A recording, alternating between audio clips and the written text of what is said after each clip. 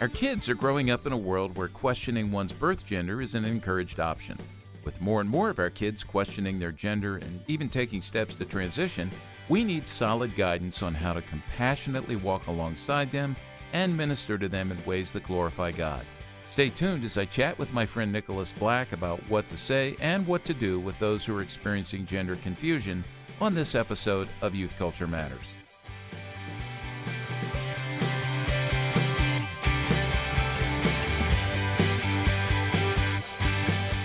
From the Center for Parent-Youth Understanding, this is Youth Culture Matters. If you're a parent, youth worker, educator, counselor, grandparent, or anyone else who cares about kids, we're glad you've joined us for this practical, informative, and hope-filled podcast. This is a place where together we talk and think Christianly about the rapidly changing world of today's children, teens, and young adults.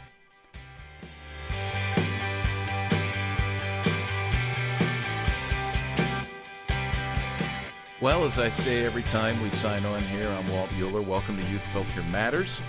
And we've got an episode today that is extremely timely as I talk with a friend who's been a friend for quite some time, Nicholas Black, who is now on staff at New Life Presbyterian Church in Glenside, Pennsylvania. Prior to that, was on staff at Harvest USA. And over the years, got to know Nicholas and several of those who were at the time working at Harvest USA as they were addressing matters related to sexuality, how the gospel speaks to that, and in a world where the culture has been changing at breakneck speed, especially on topics of sexuality and gender, Harvest USA has been an incredible resource for so many over the years, and one that we here at CPYU lean into constantly. I think every seminar I do, no matter what the topic is related to youth culture, we talk about Harvest USA. I was with a group of folks in Lebanon, Pennsylvania last Thursday night, and we were talking about digital technology, and there were teenagers in the room, there were adults in the room, there were parents, school teachers, and as we answered questions about some of the darker spots on the internet, especially as it relates to pornography, that gave me an opportunity once again to talk about Harvest USA and some of the great resources that they have there. Not just to make people aware of what's happening in regards to sexuality and gender in the culture, but how does the gospel answer that? And again, I've just found them to be so incredibly faithful to the scriptures and hope-filled. And along with that, as we'll talk today with Nicholas, very respectful of people who struggle. They see everyone as a divine image bearer, and that really sets the table for some compassionate counsel and communication. So, Nicholas, welcome. I'm glad you're here with us. Glad to be here with you, Walt. And the feeling when I was at Harvest USA was mutual. We always went back to your ministry for resources and information. We thought it was a great collaboration we had with you. Yeah. And you know, over the years, I mean, it's interesting how we have linked up with certain organizations, and certainly Harvest USA is one that's really at the top of the list for us. So people always ask me, you know, who do you trust on these things? Because you never know. All sorts of things regarding sexuality and gender, whether it's books or websites or organizations, offer up quote-unquote Christian responses to this, and they're all over the map. And so we've really worked hard to vet all those organizations, and we push people to those that are helpful. So Harvest USA, Chris, I'll mention this right at the outset, Chris Wagner here, who's producing this in the studio today, he will be posting links to everything that's mentioned here on the podcast in the show notes. You can find that at cpyu.org under the player for this particular episode, and certainly harvestusa.org. That's a link that'll be right at the top. So, Nicholas, tell us, why don't you start a little bit with what you're doing now, and then if you would rewind and just tell us a little bit about what you were doing when you were at Harvest USA. Sure. I've been at my church for over 40 years, 2 times as a staff person, a pastor, and I returned to New Life Glenside as the pastor for shepherding in 2019. And so I oversee and am involved in the pastoral situations at New Life. Our church has always been centered on people. Obviously, the preaching of the word is a major focus there, but we believe in community groups. We believe in relationships, and we get involved in one another's lives. So we have a pastor who helps people who struggle. I'm there not only to walk people through their suffering and their struggle, but we have community groups. We have an involved diaconate, and I work with those and help to oversee community care. Really, that's what I do. Yeah.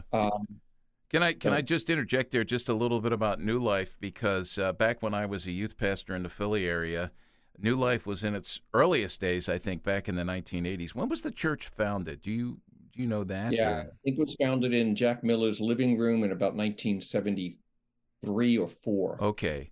And and by the way, Jack Miller, I mean, many people are familiar with Jack Miller. I mean, his legacy is, and his fingerprint, it's on so many people that listeners to this particular podcast would know, right? I mean, Scotty Smith, Paul Tripp, right? I mean, Paul was, when he Paul was in not part of New Life Glenside. No, he was not. But we were. But David Powson was, yes. Ed Welch, CCEF. Yes. A lot of seeding with that. Right, right. And when those guys were in the Philly area, I knew they knew Jack, and there was some give and take there. Yeah. So it's really neat to, just to trace that. And but when I was back in Philly doing youth ministry at Presbyterian Church up in Maple Glen, we had 4 churches that I think probably about every 2 months we did a youth event together.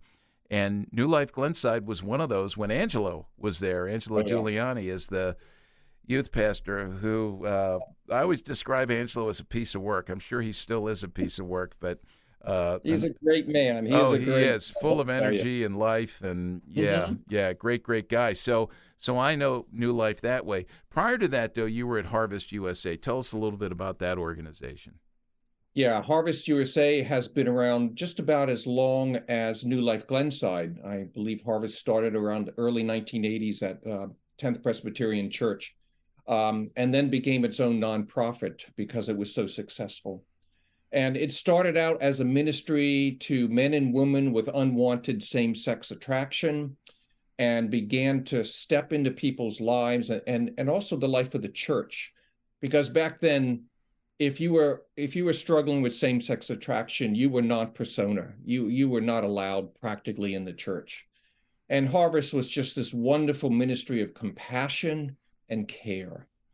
But I shouldn't say but, with strong biblical worldviews and principles that defined the way they worked with people, men and women. And as it grew and grew, over the years, it began to branch out into something new that started to hit around the late 1980s, early 2000s, and that was pornography, which exploded on the scene with the emergence of the internet. And so that opened up a whole new area of sexual struggles and sin that Harvest began to help the church with. And then somewhere around 2015, another area branched out, and that was helping families, parents whose children were beginning to self-identify as gay or lesbian, LGBTQ, and trans. And so now we have a very active ministry to parents that I believe has support groups online across the country to helping parents. So my involvement there was originally to run the administration, the organization, because John Freeman, the founder and president of the organization back then, was a great visionary and still is. He just needed someone to run the daily stuff, and that was me. I had those gifts. But then I gave up that position and moved in to become the education and resources director. And a lot of the materials that were first printed grew out of the collaboration of the staff there with me in producing articles and books and now online resources since I've left. So there's a lot of good stuff there. Yeah. Now Harvest does put out an actual print magazine that can be downloaded, I believe, at no cost on the website. And it's a great resource. I think now it's yearly. For a while, I believe it might have been quarterly or bi-yearly or something like that. I may get my terms wrong there, but just a valuable, valuable resource that I want to say to youth workers and parents, go there. You can download those, but also, we found here at CPYU that if you go to the Harvest website, and we point people there all the time, it's searchable, and it's not just information. I mean, they will walk you through, the resources that are there will walk you through how to talk about these issues, how to minister to people regarding these issues, what the scriptures say. And again, you used a word there that's really, really important, and I think is at the center of what we're going to talk about today, and that is compassion, with compassion on people. That's how Harvest was founded. This was not an attack. This was not a siding with the culture wars. This was really deep, deep care about people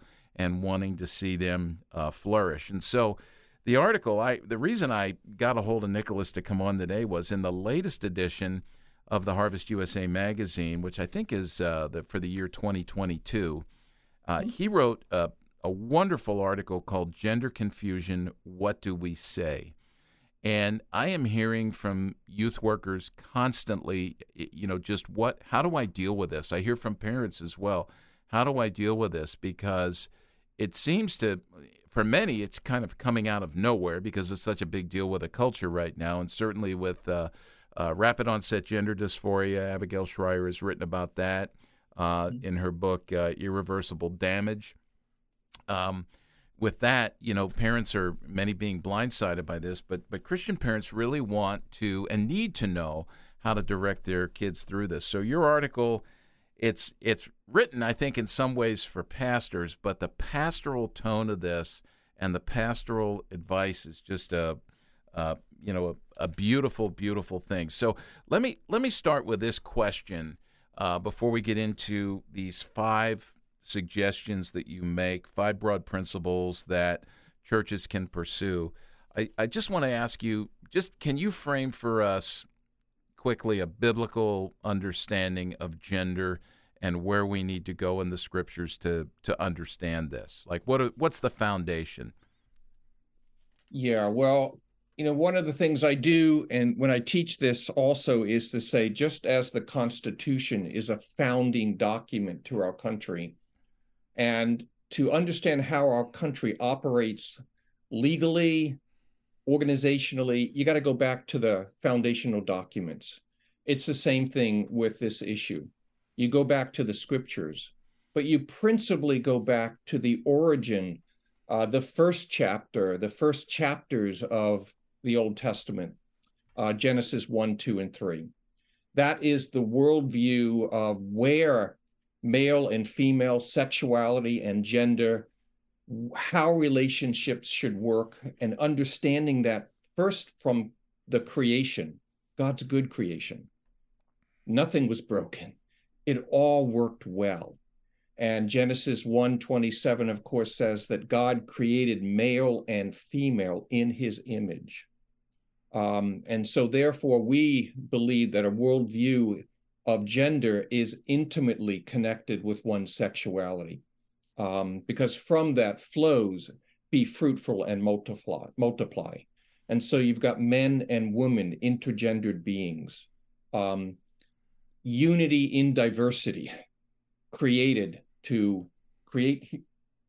manage the world, the God's creation. So God has a general decree for maleness and femaleness, for men and women.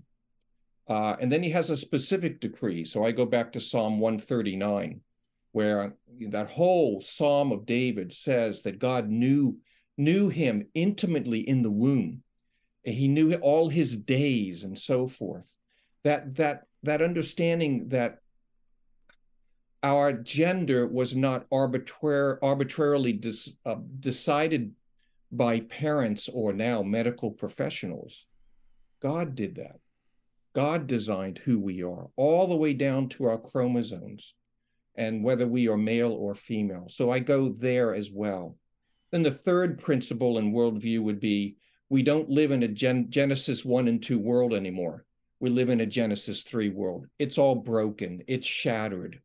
And we now live in the time frame of the accumulation, particularly in the last 100 some odd years, of increasing secularization, where the ideas and the understanding of what life is, what it's about, what we're for, are radically disconnected from a biblical worldview. And it shows in all the chaos and in the brokenness of life. So that's where I go, Walt. Yeah. Yeah, and that's good to go back to that, because that now informs how we counsel, how we talk, how we parent, how we do youth ministry in the church. And I'm thinking, as you're talking about this, there's if we look at two extremes in the church right now, both of which we need to avoid. I mean, you're talking about a third way here, if I can call it that, and we'll get into it here. But one would be just complete affirmation. So you're feeling these desires. God made you this way. Live into that. We're going to love you, right? So love is equated with affirmation. On the other extreme is, I don't know what you might label it, but kind of the shame on you approach. You don't belong here. Shame on you. There's no compassion for the person, right? So as we balance, I guess what comes to mind here is grace and truth. I love, what you say here in this article that you wrote, the second paragraph. I'm just looking at it. This is not when we get down to the level of the individual, this becomes not a cultural battleground, but a person who is struggling. Help us understand that perspective, how we assume that, what is the posture we need to assume when we face this? Yeah, we've already said at Harvest USA, you are working with a person, not a problem. And the issue is, of course, that we live in an increasingly polarized time. And it's so easy to demonize people, to see them as not you. And so therefore, you have no connection with them at all. But a person who presents with gender confusion is you. You are also a person who struggles with your own particular issues in life. You're not free of those. So the person you want to understand is not simply what do they believe culturally, for instance, but what's inside their heart. Because the Bible says the heart is the seat of human agency. And it connects with all the external influences that are out there. It's not the external influences that make you do what you do, but they have a huge contributing role of what's going on in your heart. And the heart is broken. It is fallen. So in and of itself, it needs guidance. It cannot exist on its own in order to understand who you are and what life is about. And now we're on the ground, of course, of postmodern thought, which says that reality can only be fully understood by going deep within yourself and defining who you are. And we get now to this reality where one's truth, my truth, cannot be questioned, cannot be challenged. And everybody is now this individual solipsistic silo that seems to have no connection to outward reality. That's a dangerous place to be. And we see the results of that right now. So what you have to do, I'll get back to your question, is you have to understand that person. What's going on with you? What's going on with your life? Tell me these feelings that you think you're somebody that you're not. Where do they begin? Yeah. Where are they the most strongest? Tell me what it's like to live your life, because I don't know it. That's where you start. You've got to know the person, not just the issue. Yeah. And typically, look, I'll just admit this as a dad, all right? We're all dads sitting here, dads and moms. It's the same thing. I mean, we do this all the time, right? I know. If I am painfully honest, I show and have shown far more grace to people struggling with things outside my own family as I do to people, my own kids. I want to point the finger, I want to interrupt, and I want to push the button and say, this is the thing that'll fix this, just do it. You're saying, and I think this is just tremendous advice, that with these confusing issues that are not just confusing to us as we look on these folks, but are evidence of confusion on the inside. Let's ask a lot of good questions. Let's be sure that we know the story as opposed to, issuing these diatribes or whatever it is we throw on people. And that's your first thing here, your first broad principle of these 5. You say, affirm and recognize how hard this is right out of the gate. Can you unpack that for us? Because this is some tremendous practical advice when we face this and at times are just stunned by what we're hearing and seeing. Yeah, I'll twist it just a little bit. Recognize, if you're trying to help someone, how hard this is for you to understand another person. You're threatened by it. It's uncomfortable. And I'm speaking now as somebody who's, maybe the typical guy. I'm facing a problem. I want to fix it. And I think I know the solution.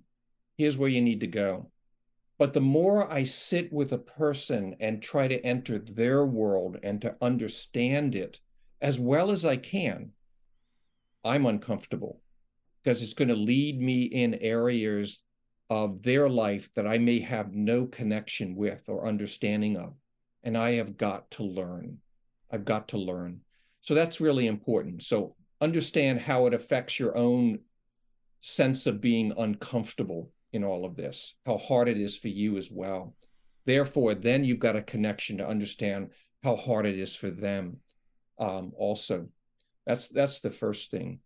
And then, I just said it. Don't look for a quick solution. Some life problems are deep.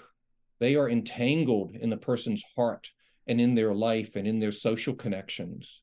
So you've got to be able to be patient and see this as a journey with them. Yeah. And it may not be something that's fixed in like 5 meetings or 8 meetings or whatever. We're talking a lifetime.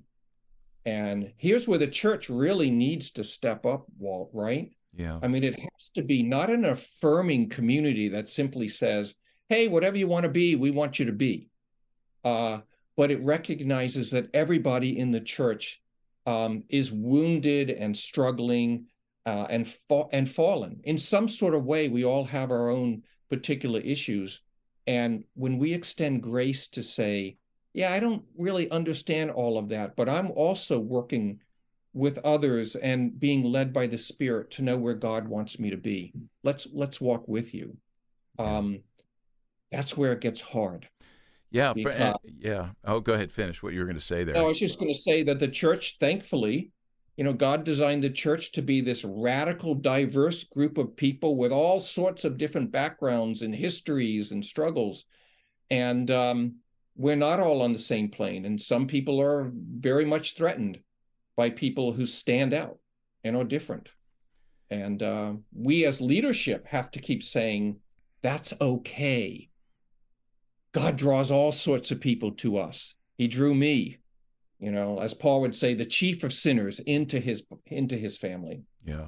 Yeah. And as I think about this, I'm thinking about, I'm 66 years old now. So I think the church is, as much as people may lament where the church is on many issues, one of the things that's really good about the church today is there tends to be a lot more openness as we recognize what you just said, that we're all struggling with things, and we don't have to dress up and get our hair combed and set just right and walk in and appear that everything's perfect because we don't want to be shamed, and we look around and we want to make sure everyone else is perfect. But we've now, I think, gotten to this point in our healthiest churches where we know what sin is, and we recognize that we're sinners. We recognize that we're all fallen, as you say, broken, and now we become a community where we don't just say, okay, that's what we are, we're going to live into this, but rather that's who we are, and we're going to support each other and encourage each other and seek to live into who God has called us to be. And as you say, go back to Genesis 1 and 2 and recognize this fallenness. Well, this is good. We're going to take a break, but we've got 4 more of these principles, these broad principles that Nicholas Black has written about in his article, Gender Confusion, What Do We Say? Very pastoral in nature, very helpful for pastors, youth workers, and parents together. We're going to come back and continue our discussion right after this break.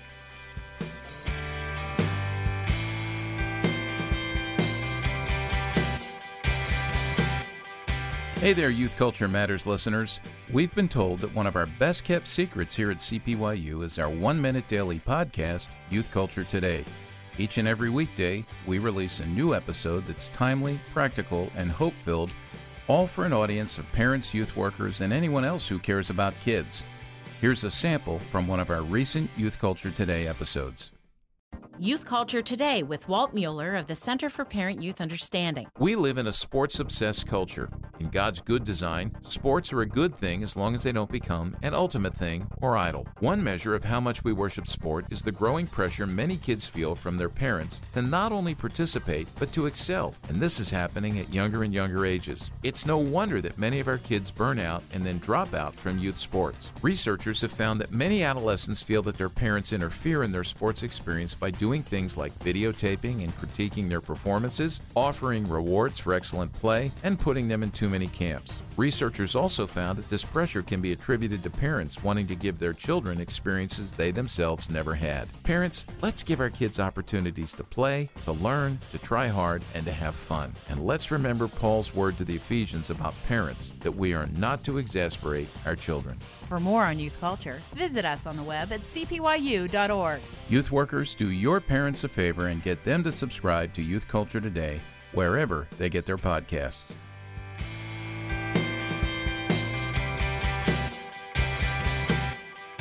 Well, I'm chatting with my friend Nicholas Black here. Nicholas is on staff at the New Life Presbyterian Church in Glenside, Pennsylvania, outside of Philadelphia. I know Nicholas is a fellow Philly fan. We're right at the start of the baseball season, so our hopes are high, right? Are your hopes high? Oh, you bet, although a little bit dashed by Rhys Hoskins going down. Yeah, I saw that happen, and I was watching and saw that happen. I'm like, oh, boy, here we go. And it's interesting to me, not to get off on a baseball conversation here. Chris is a big baseball fan. He's a Yankees fan. Which we will forgive him for. We show him grace. But here's the thing with baseball. Lisa, even my wife, was talking about this. Like, as a kid, I don't remember guys getting hurt as much as they get hurt now, or with the extreme injuries that they have. And it just like, what in the world has happened? I'd love to interview somebody on that. Why is it? I mean, is it because they're more muscular? And it would seem to me if they're stronger and more well-trained, they would have less injuries, right? And but it's crazy when you think about it. So we have high hopes. Nicholas, we'll maybe I'll see you at a World Series game in October. Well, I hope so, but I will have to, true disclosure here, I'm from New York. And so I am a Yankees fan as well. So Chris, sorry, he's a close brother to me now. Yeah. But I love the Phillies as well. But in 2009, my allegiances were greatly, greatly tested. Okay. So they were tested in here in our office as well. I almost didn't want to come in the day after the World Series ended. Of course, Chris was here super early that day, and he was wearing all his Yankees gear. But who did you ultimately root for in that 2009 World Series? What did my New Yorker came out. Okay. All right. Chris has a huge smile on his face right now. I always felt, as a Philadelphia fan growing up, and my grandfather was a huge baseball fan, and my dad was as well, was a baseball player, got hurt and injured while he was trying out for a team that Connie Mack was putting together of amateurs, the Connie Mack All-Stars. And my dad was a catcher, and it was a wild pitch, and trying to impress them, he tried to grab it with his bare hand rather than the glove hand, and did some damage to his hand. But all that to say, I go back and I feel ripped off because we lost our American League team. I thought it would be wonderful to have two teams, the Phillies and the A's, the Athletics, to root for, but we got ripped off. So, yeah, you're a house divided against itself, I guess, Nicholas. Well, let's get on with something more positive here. And I want to you were telling me before we started that you had actually taught on this at your church. Tell us about that class and some of the resources you use, because I think folks who are listening could do the same thing and find a wealth of resources where you found them as well. Yeah, well, we have this parents support group that started a couple of years ago that we call Parents Life, sort of a riff on New Life name. And so we met every Sunday morning, and we used Harvest USA's video teaching series called God's Design for Sexuality in a Changing Culture. One of the last things I worked on before I left Harvest and came back to the church. It is a terrific presentation where you've got 15 topics, and each topic is broken into a 30-minute video taught by someone on Harvest USA staff. So we taught on issues of same-sex attraction and its origin and how you talk about it and how you look at it from a biblical perspective. Several videos on pornography, one on trans issues. How do you work with people who struggle sexually? So we went through probably 7 of the 15 videos. And the way I designed the class, we only had 1 hour, is we would show the video for 30 minutes. And then the last 30 minutes, the class would be in around round tables, roughly 6 to 8 per table. And I would have a series of questions they would talk about. And I encouraged the class, don't be afraid to bring in your ideas or what you believe or what you don't know about. This is not a class to squash things and make certain everybody is talking along the same, conformity wasn't the goal. Discussion was the goal. Because there's no way that you will begin to change someone's mind or attitude unless there's a mutual dialogue going on. Now, that was my second point in the article. Teach, but also seek mutual involvement. Listen, what are you saying? And so the class went on for about 9 months, and we just ended it a few weeks ago. And I totally recommend this video series.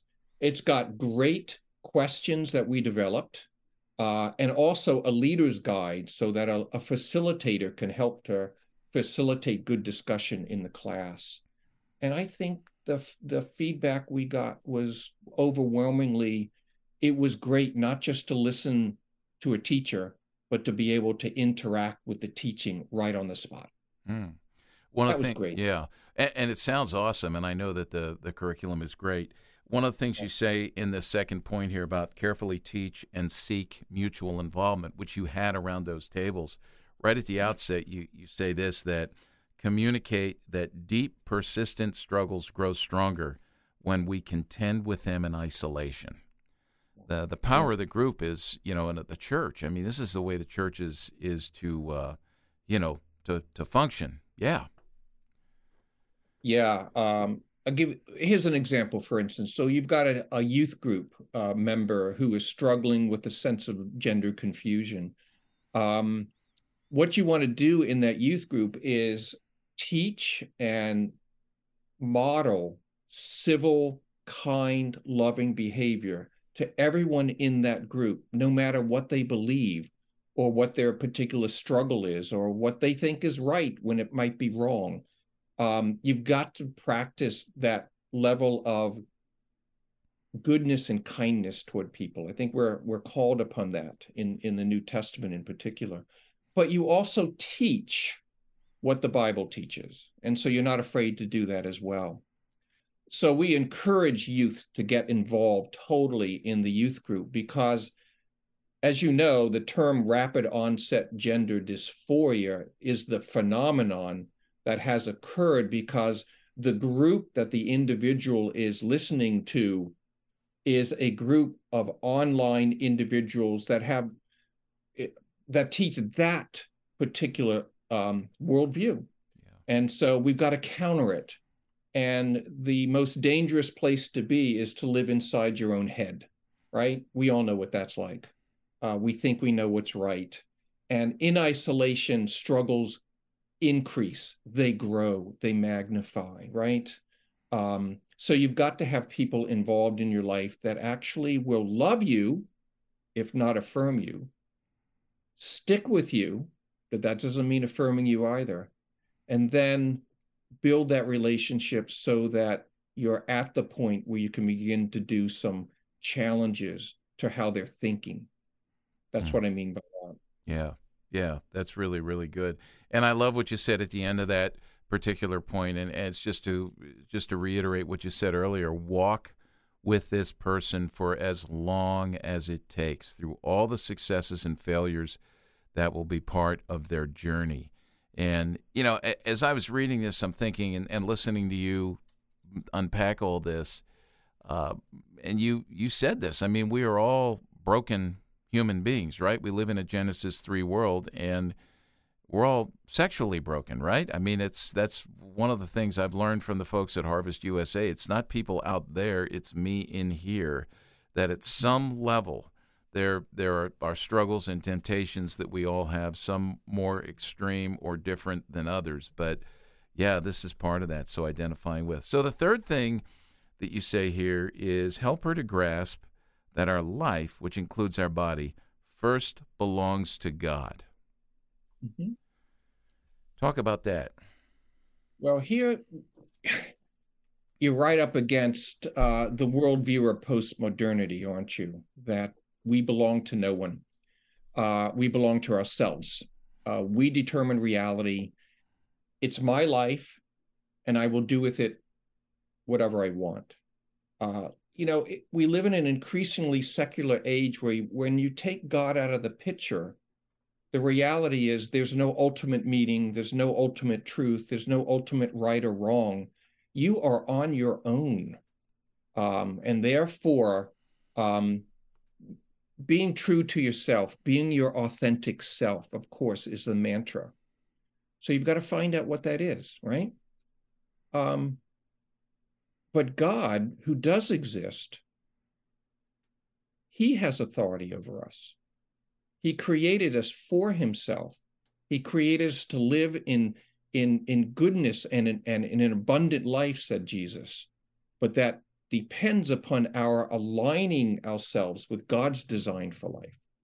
We need to go back to the source of who life is, where it comes, and what it's all about.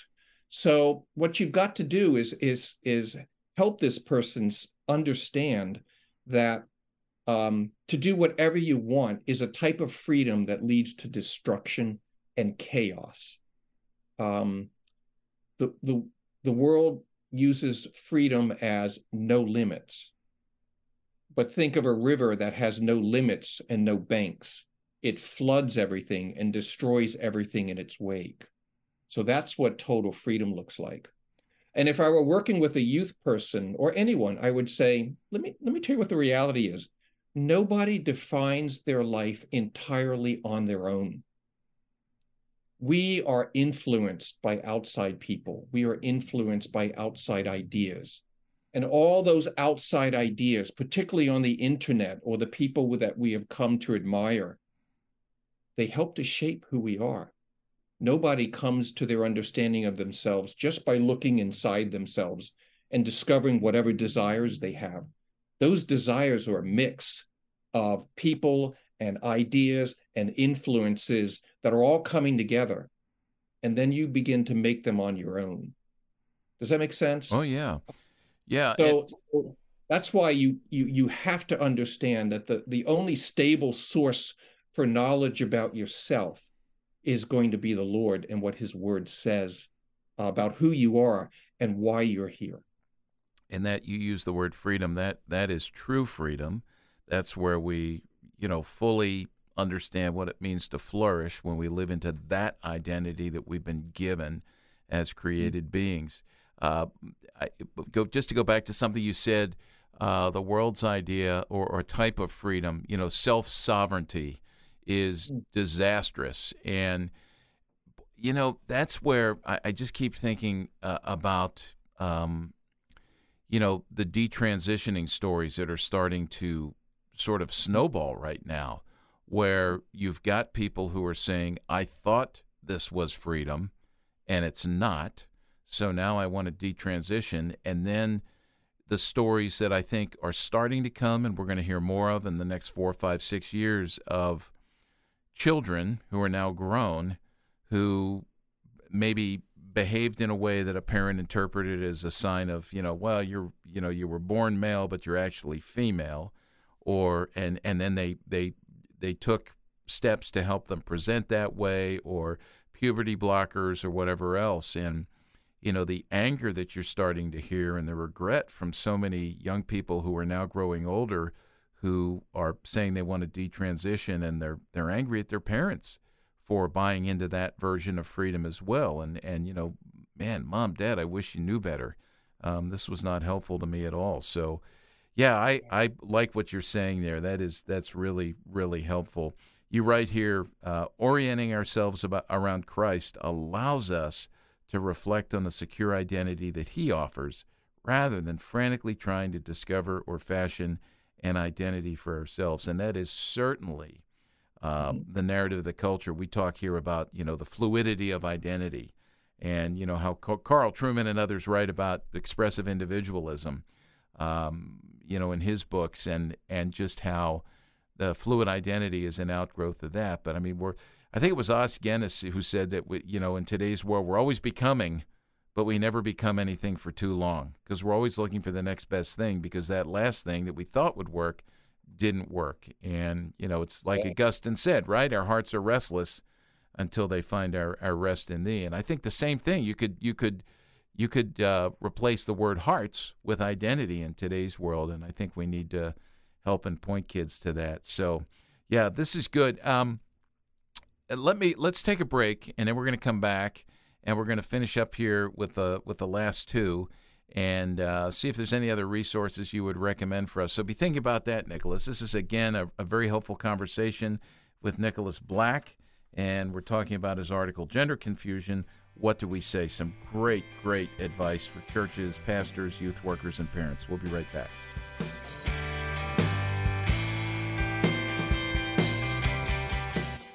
If you enjoy listening to Youth Culture Matters and would like to support the ongoing efforts of this ministry, you can do so by visiting cpyu.org/giving to make a donation. Your prayers and financial support make this podcast possible.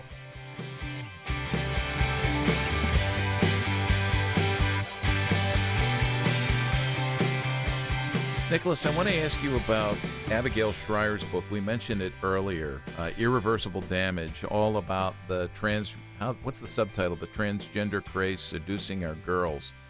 So I don't have it in front of me, but I think that's what it is. I've read it, and I believe you've read it, and I know at Harvest, in the same edition of the Harvest magazine, right before your article, John Freeman wrote a review of that particular book. Can you talk about that? It's the book that unpacks this whole social contagion that we now know as rapid onset gender dysphoria, which, by the way, these are kids who are not, many of them not having any of the classical, we might call them, feelings of gender dysphoria that, people who struggle say they actually have a struggle. This is not a part of this story.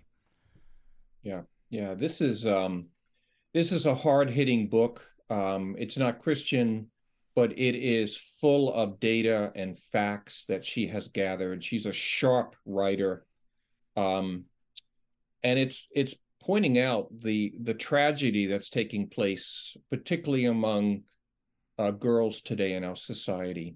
She coined, I believe, the term rapid onset gender dysphoria, and she was just assaulted in the media when this book came out. Banned by Amazon. It was banned by Amazon for a short period of time. Yeah. And she just pointed out what I said earlier, that the social influences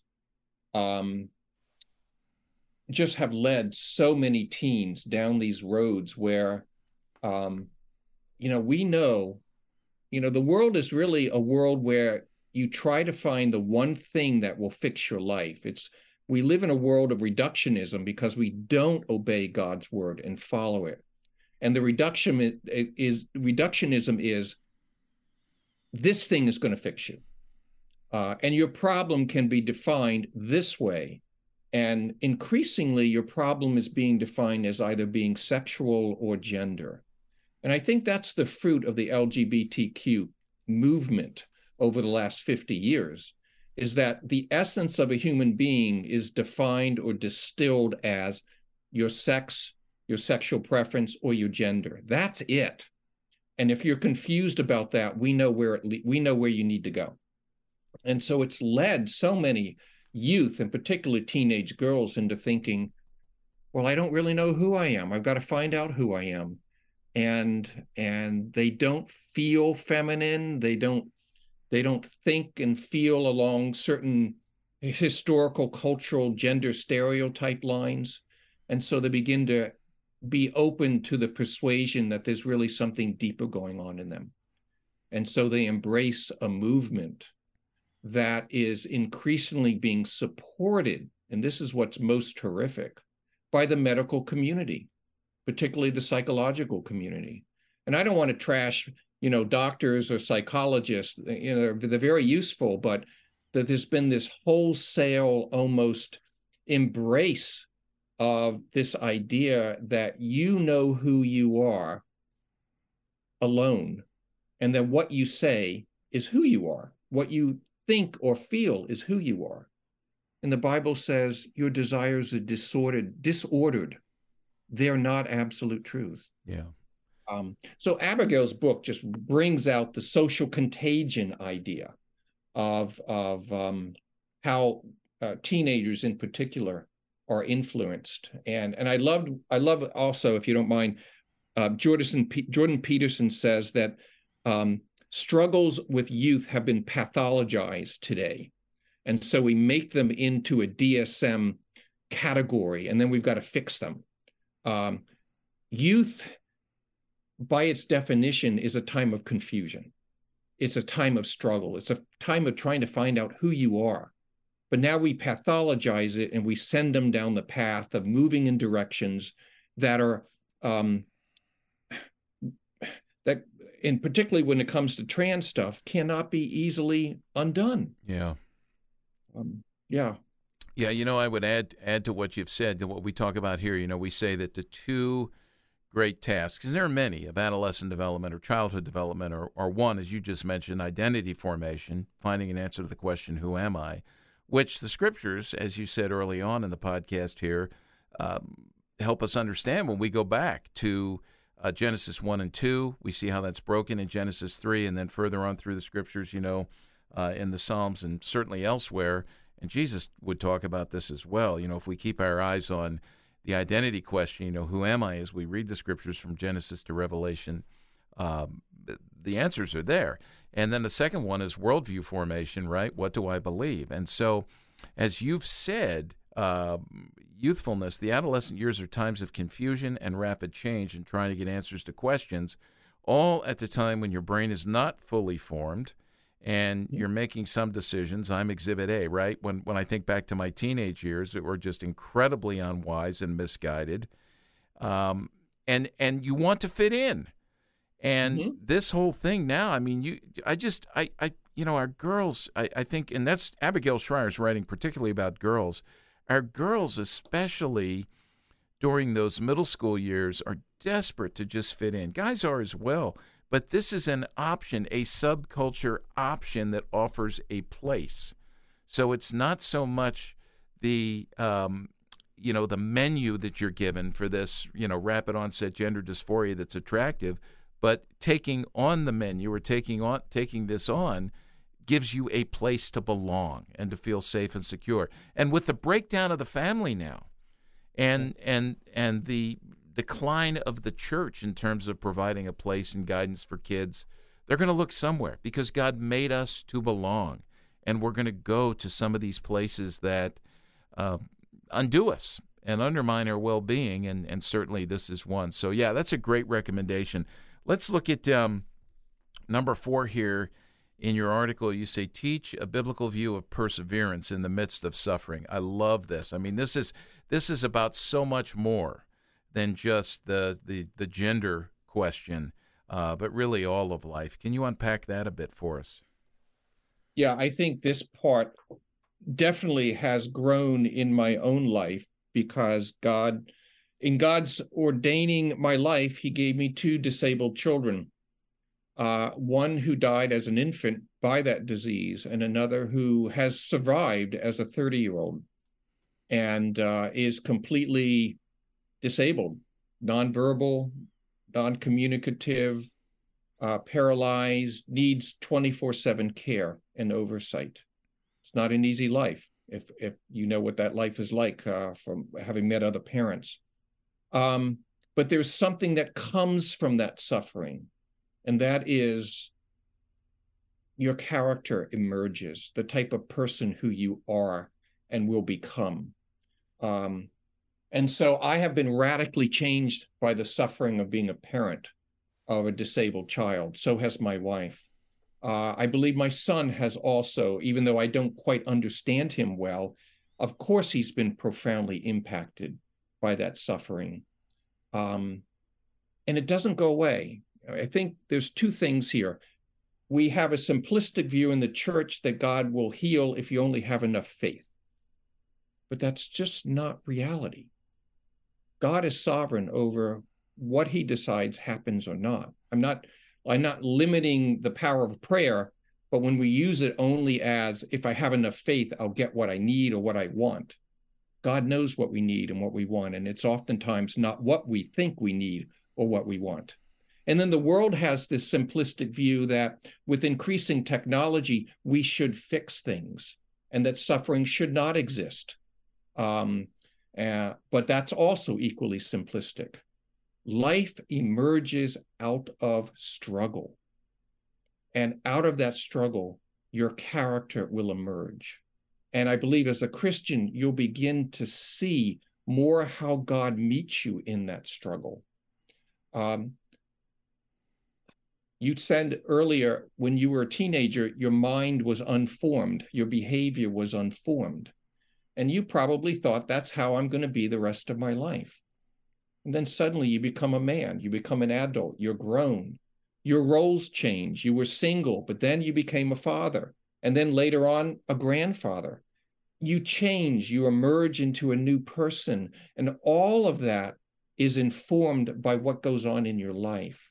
And certainly in how you live your life before God, in communication and in relationship with him. We need to teach that the struggle you have is one in which that is where God is going to meet you, right there. And the struggle to get out of it by moving outside of God's design will not help you at all.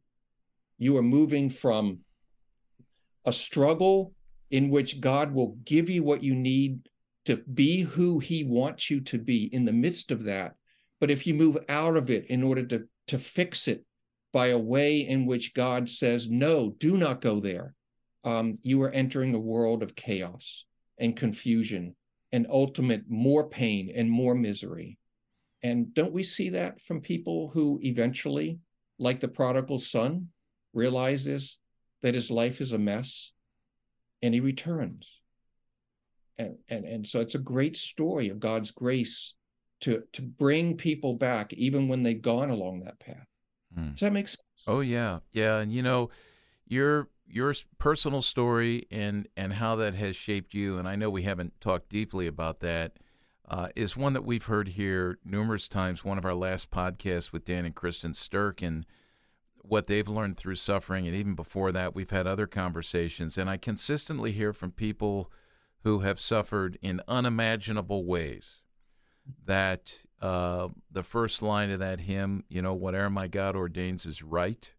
There's something about that. It doesn't say it's easy. It doesn't say it's delightful, but there's something formative in this, and that's what you're saying here. I mean, relatively speaking here, my limited experience with pain and difficulty, whether it's relational or physical or whatnot, I've understood God's grace to be sufficient, that hasn't made things easy. And coming out the other side, you learn things where you say, this has been, what does it say in Psalm 119, right?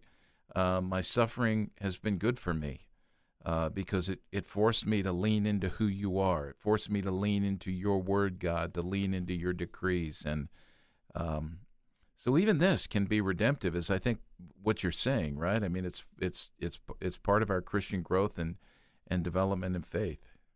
Absolutely. And suffering confronts us all even more starkly with the choice of being, do I live autonomously and make life on my own terms, or do I lean in on God and depend upon Him and trust Him that in the midst of whatever comes into my life,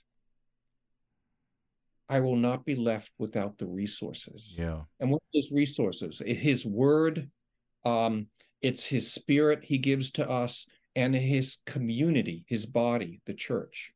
And that's, again, a call to don't live out your struggles in secret or in isolation, but bring it out into the open, and God will meet you right there. Yeah. And that's your last point in the article. Call her to bring God into the heart of the situation. Any other thoughts on that beyond what you've just said, and especially for those of us who are walking alongside kids who are struggling with this? I think on just a very simple level, I try, when I talk to people, as much as possible to get them to actually pray in our meetings. Not just pray for them, but why don't you talk to God as well? And oftentimes there's a big struggle there. They're either ashamed or they're angry. Those are two chief responses about why, in the midst of the confusion about why they're going through what they're going through. But I just say, God wants to hear from you. Just as you're listening to me, God is listening to you and talking to you. It's a real live relationship. So just say what's on your mind to God. Yeah. And that's just sometimes the first step that a person can say, I can actually go to God with all my anger, all my distress, all my confusion, and I don't have to pretty things up to go to Him. I just go to Him. Yeah. And that's a good example of how you bring God into the relationship right then and there. Yeah, so I guess to summarize what I've heard you say, if I'm walking away as a youth pastor right now, you've challenged me to walk alongside, to love, and then to lead as well by teaching truth. But don't give up. I mean, God's grace is big enough for folks who are struggling with this, and certainly, the cultural narrative is being trumpeted 24/7, and smartphones are certainly a big part of that. As you were talking about Abigail Shrier, I was thinking about all the tutorials kids can go to that give them the scripts for what to say when they go home and announce to their parents, I'm going to transition, as a 13-year-old girl with absolutely no indication of this prior to that, so it's 24/7, but we have a God who is 24/7 in our lives, and a biblical narrative which guides and directs us. So I want to finish up just with a mention of some resources here. Let me give a couple first, Nicholas. As you were talking, I was thinking of these. And then I want you to go back and just remind everybody about Harvest USA and the video series. But we've had Peter Linus. I don't know if you know Peter, Nicholas. He's head of the Evangelical Alliance in the UK.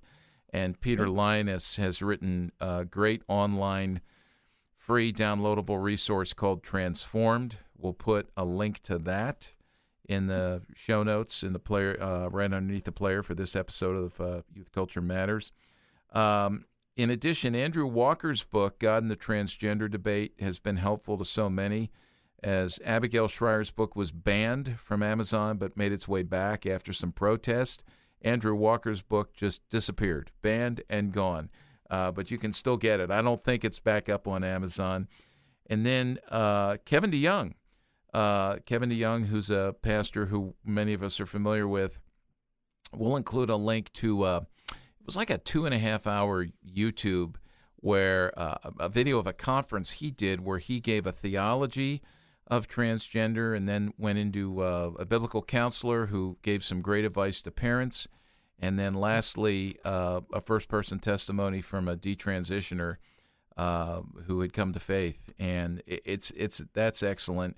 The other thing I'd mention is, boy, this is going to sound like shameless self-promotion now, but the little book that I put together for Reformed Youth Ministries and the track series, Student's Guide to Navigating Culture, that helps parents and youth workers teach students how to look at the world and look at God's Word and then determine what God is calling us to in terms of the biblical narrative. One of the last chapters in there is on the gender issue. So, Nicholas, anything else?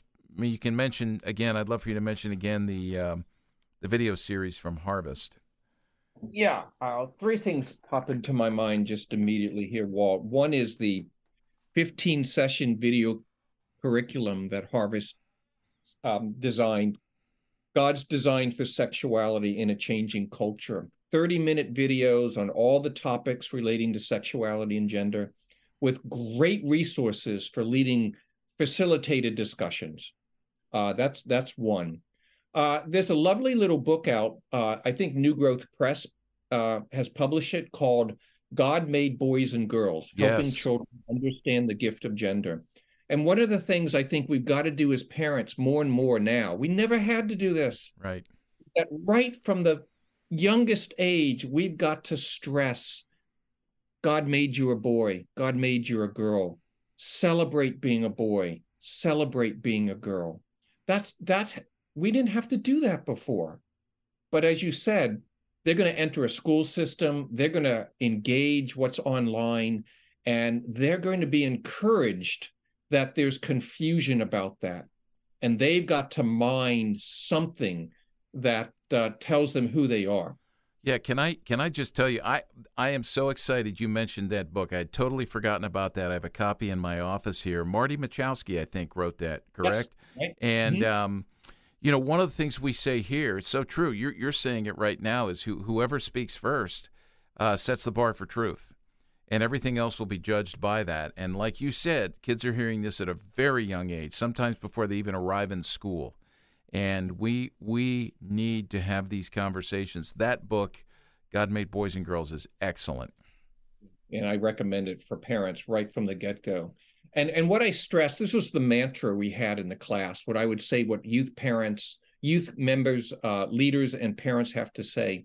Your struggle is not whether you are a man or a woman, or neither, because of the non-binary. Right. Your struggle is coming to understand what that means for you in God's world. What does it mean for you to be a man? What does it mean for you to be a woman? That is a struggle. But the foundation of who you are is your sex and your gender, made in the image of God. You don't have to figure that out on your own. So I don't know and I would just simply say Harvest USA is an ongoing resource with their blogs and their materials, because again, they are so biblical, so pastoral, and I think very much on top of the cultural issues, like you are, Walt, in your ministry. Well, Nicholas, this has been really good. I am so grateful for you. I've sat under you and listened to your teaching and benefited from your wisdom. We have certainly here at CPYU, and it's a pleasure to be able to chat with you again and to see you, although I see you, Chris sees you, when nobody else can see you. We're on a Zoom here, and we can see each other. And I'm just so grateful for the way that you've been faithful to the Lord in terms of communicating truth in the midst of some difficult times and difficult issues, where it puts you in a bullseye. It puts you in a bullseye in big ways, and I think that's where God calls us, and we have to be faithful. So you've been a good and faithful model of that, along with the other folks at Harvest USA. So thank you so much, and we're grateful for you. It's good to chat with you. Thank you, Walt. Grateful for you too in your ministry. Yep. Well, thanks. And everybody, we are grateful for you. These are the kinds of conversations we want to have to be able to equip you to deal with life in a rapidly changing world.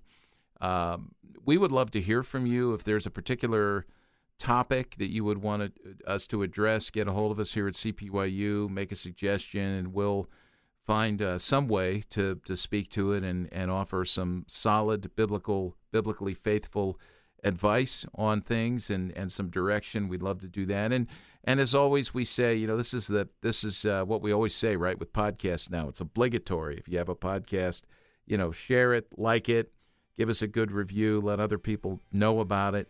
and we'll continue here to grow and provide you with resources. So thanks, everybody, for listening, and we'll catch you on the next episode of Youth Culture Matters.